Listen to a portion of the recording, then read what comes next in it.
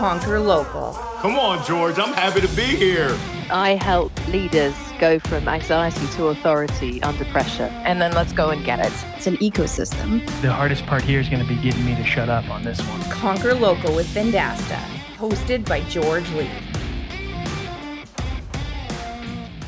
This is the Conquer Local podcast, a show about billion-dollar sales leaders, marketers leading local economic growth, and entrepreneurs that have created their dream organizations. They want to share their secrets, giving you the distilled version of their extraordinary feats. Our hope is, with the tangible takeaways from each episode, you can rewire, rework, and reimagine your business. I'm George Leith, and on this episode, we welcome Will Palmer. With over 15 years of professional sales and marketing experience and 9 of the 15 dedicated to lawyers, we're going to learn from Will how to capture this lucrative niche. He's a 4 times President's Club qualifier and won Regional Salesperson of the Year. And when you listen to Will, you'll see he is a dialed-in sales professional. He founded and rebranded 3 different companies, and I want to hear that story for sure. Get ready, Conquerors, for Will Palmer. He's coming up next on this week's episode of the Conquer Local podcast.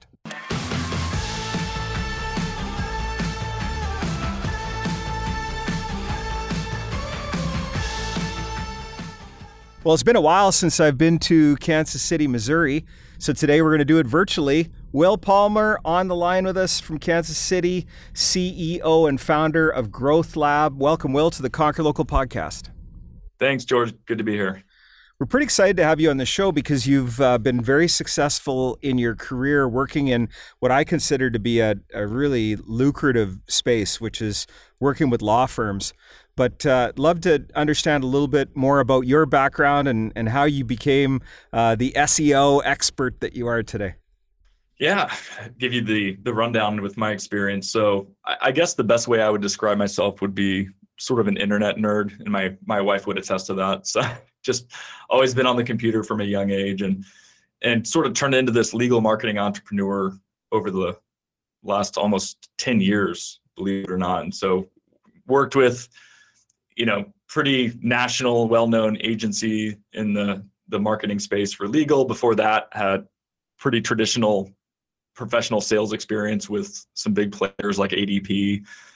And ultimately, the last couple of years have realized my dream of being an entrepreneur and quitting sort of the corporate world to give myself just an opportunity to kind of build my own empire, so to speak, to have really better work-life balance, to build a team, to take sort of my creativity and apply it to the business world, take my sales experience, apply that to my ability to acquire our own customers, and really just gain a lot more control over the sales process, the marketing solutions that we provide that lead to really good results for our law firms that we serve. So it's been a really fun ride, and I just wish I did it sooner.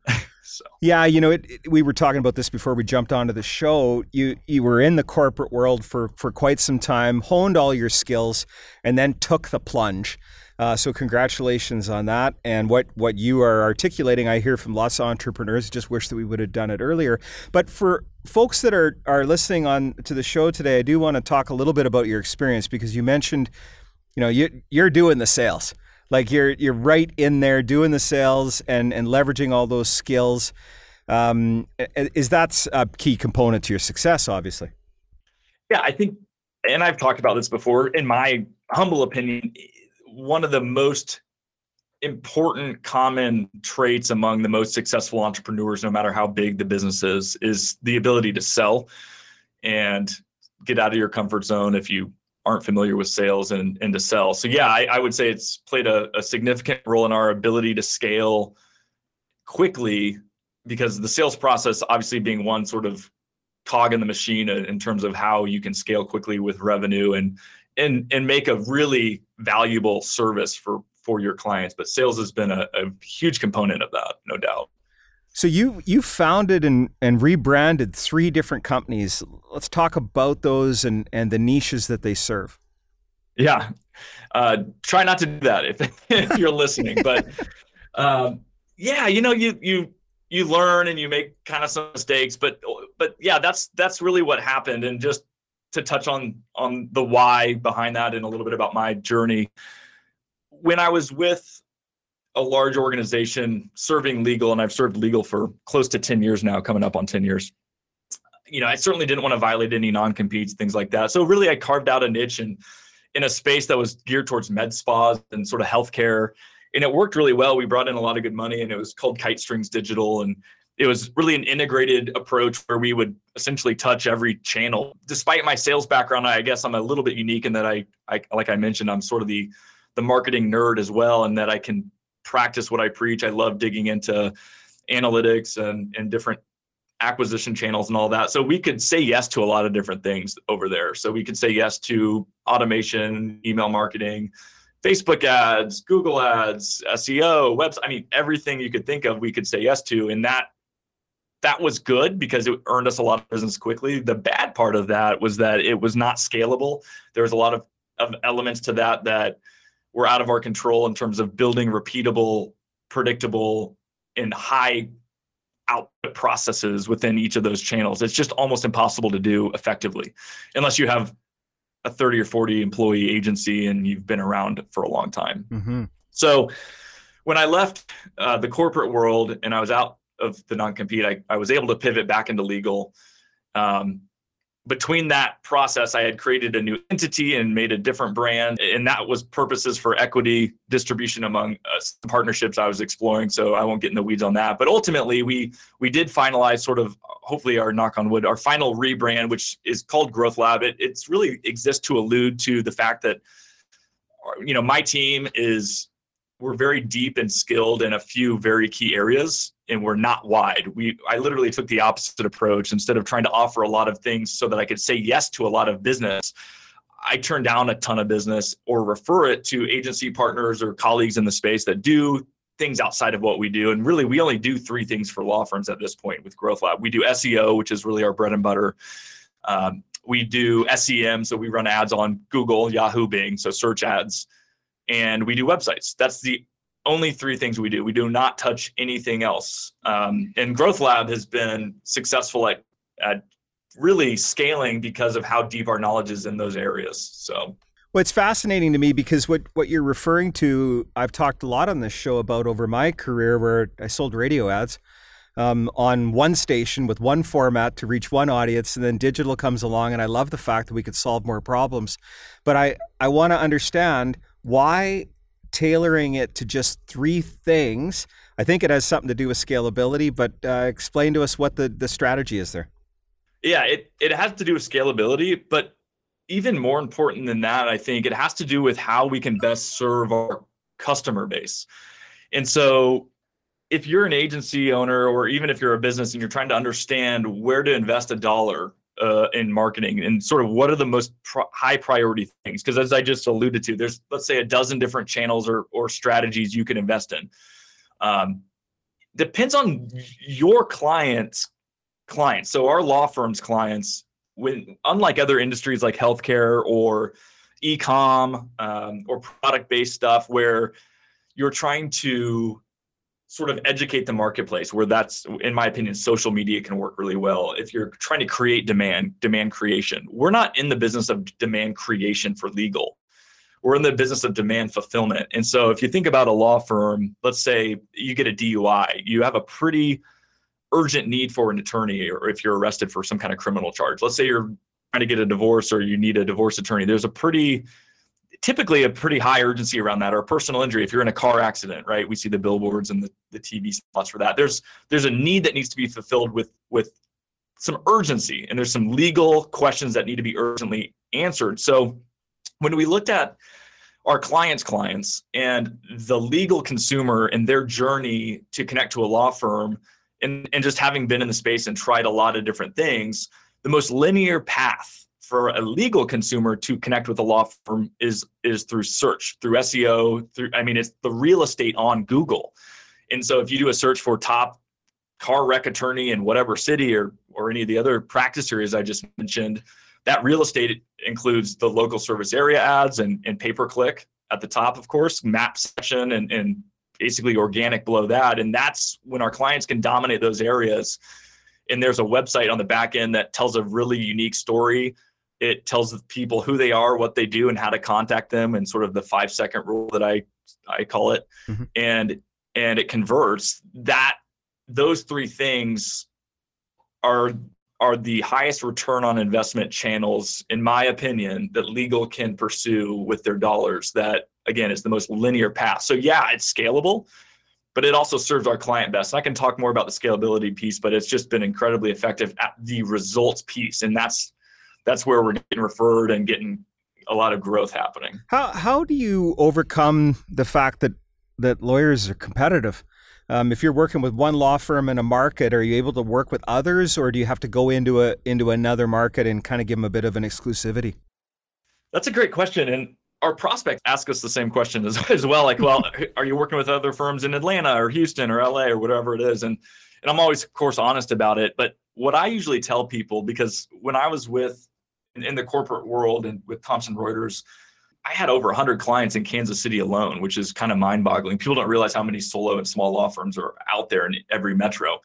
And that is problematic. I mean, that's incredibly saturated. But what I usually tell people, and to answer your question, is you want a law firm or any business to participate in the process of search, in the process of client decision-making processes.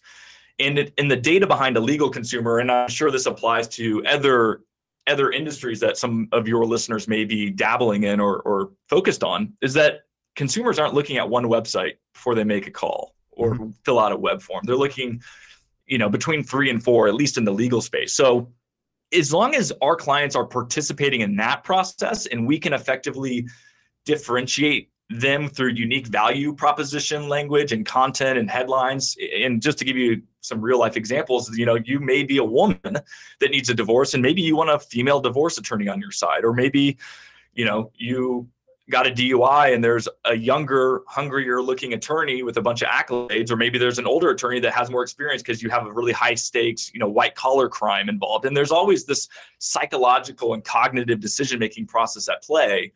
And as long as we can get our clients in that position, they usually are going to win because consumers do want choices. So the other thing too, there's always a right way and a wrong way to do marketing with legal. And if you're an attorney and you believe in the power of digital and you believe in legal consumers going online to choose an attorney, which is what they do, you can either work with somebody that has seen it all and knows exactly how to build these campaigns, or you can work with somebody that may claim they do, and you're still having to compete with everybody else. You know what I mean? So We understand that, and we can differentiate our clients so that they're all getting results, in my opinion. No, that's really, really well thought out. What I was jumping at is I got a good feeling that you've had this conversation a few times where you're dealing with a client and they say to you at the end of the presentation after they sign on the contract, they go, just don't sell it to my competitor, because they see it as a competitive advantage. That's the idea of the perfect sales pitch, in my opinion. Yeah. And I'd probably say this, I get it. I'd probably say something similar, but I'm a business owner. They're a business owner. We're all entrepreneurial. At the end of the day, if they're not happy with the results we're providing, I certainly don't want anybody handcuffed to us with, 12-month term agreements and things like that. I mean, we're a very flexible team. Our team we're very entrepreneurial. We're very pragmatic. We're incredibly skilled at what we do and dynamic. And I'm just bragging on my team because we understand the marketing systems that grow our clients' businesses. And if for some reason there's a competition issue where it's preventing results from happening, I mean, we'll get it fixed. It's not something we've had to come across thus far. That's fascinating. Hey, often the account manager and the SEO fulfillment coordinator are two different fields. Do you have one person fulfilling both account management and SEO for your clients? We do. The way I structured our team is a bit unique in that our account managers are fulfilling a lot of the SEO services that we provide. Not all of them, but that was intentional after sort of some trial and error where they were, leading teams behind them and just reporting on results and acting as that liaison. But the problem is when you have an account manager also fulfilling a lot of the SEO, the technical SEO stuff, it reduces the distance between results and communication with clients, because the SEO space is full of a lot of imposters, unfortunately, that talk a big game, but they don't deliver what they promise, Mm-hmm. No, unfortunately, it is tainted with that for sure. So given the knowledge and experience that you've garnered over the last number of years in your career, this 15-year career, if you go back and do something differently or a couple things differently, what would that be? Yeah, I mean, based on the knowledge I have now, I would certainly say niche down, both with clients and with your service offerings. In fact, there's a company that a colleague and I just incorporated, and we're going to bring on some clients that is so niche. It's geared content. It's content only. So it's a content marketing agency geared specifically towards a single niche. So it's not even SEO and website. I mean, it's literally, we're just going to produce SEO content. It's called Performance Content Partners, where the entire point of that content is just to drive qualified traffic and leads through a website through, high intent content. So when we're scaling down and niching down and serving a very specific audience with a very specific service set, that is what I would do much earlier on in sort of my entrepreneurial journey with marketing. It's just much easier to create repeatable processes, teams that are very expert in what they do. And that, again, it leads to higher value for our clients. And I think that it's a really good lesson, because where missed expectations happen is where you get that, huge menu of items that you deliver, and some of them that you don't deliver on a regular basis aren't very good, and then it leads to bad experience. And I'm trying to dig into this, but I think that this is what you're trying to solve against by having a smaller set of things that you do really, really well.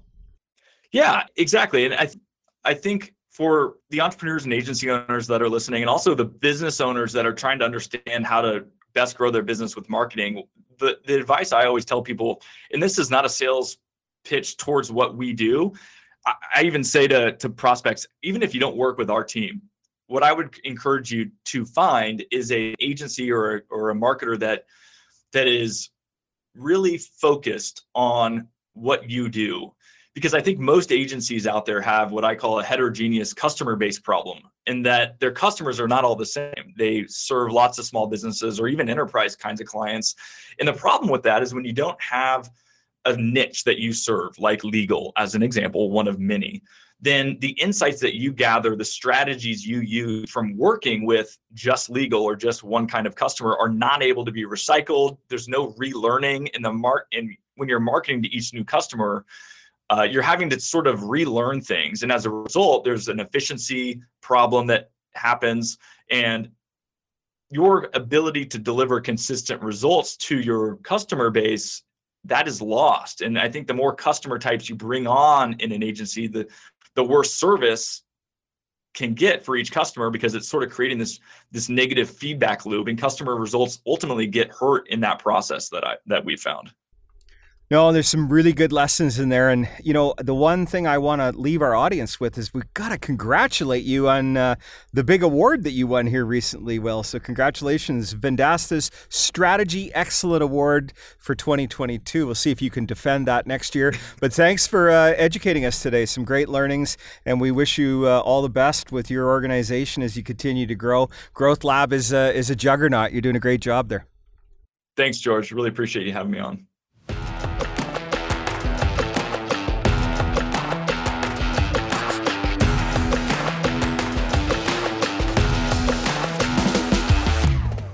We've been hearing about this niching down phenomenon.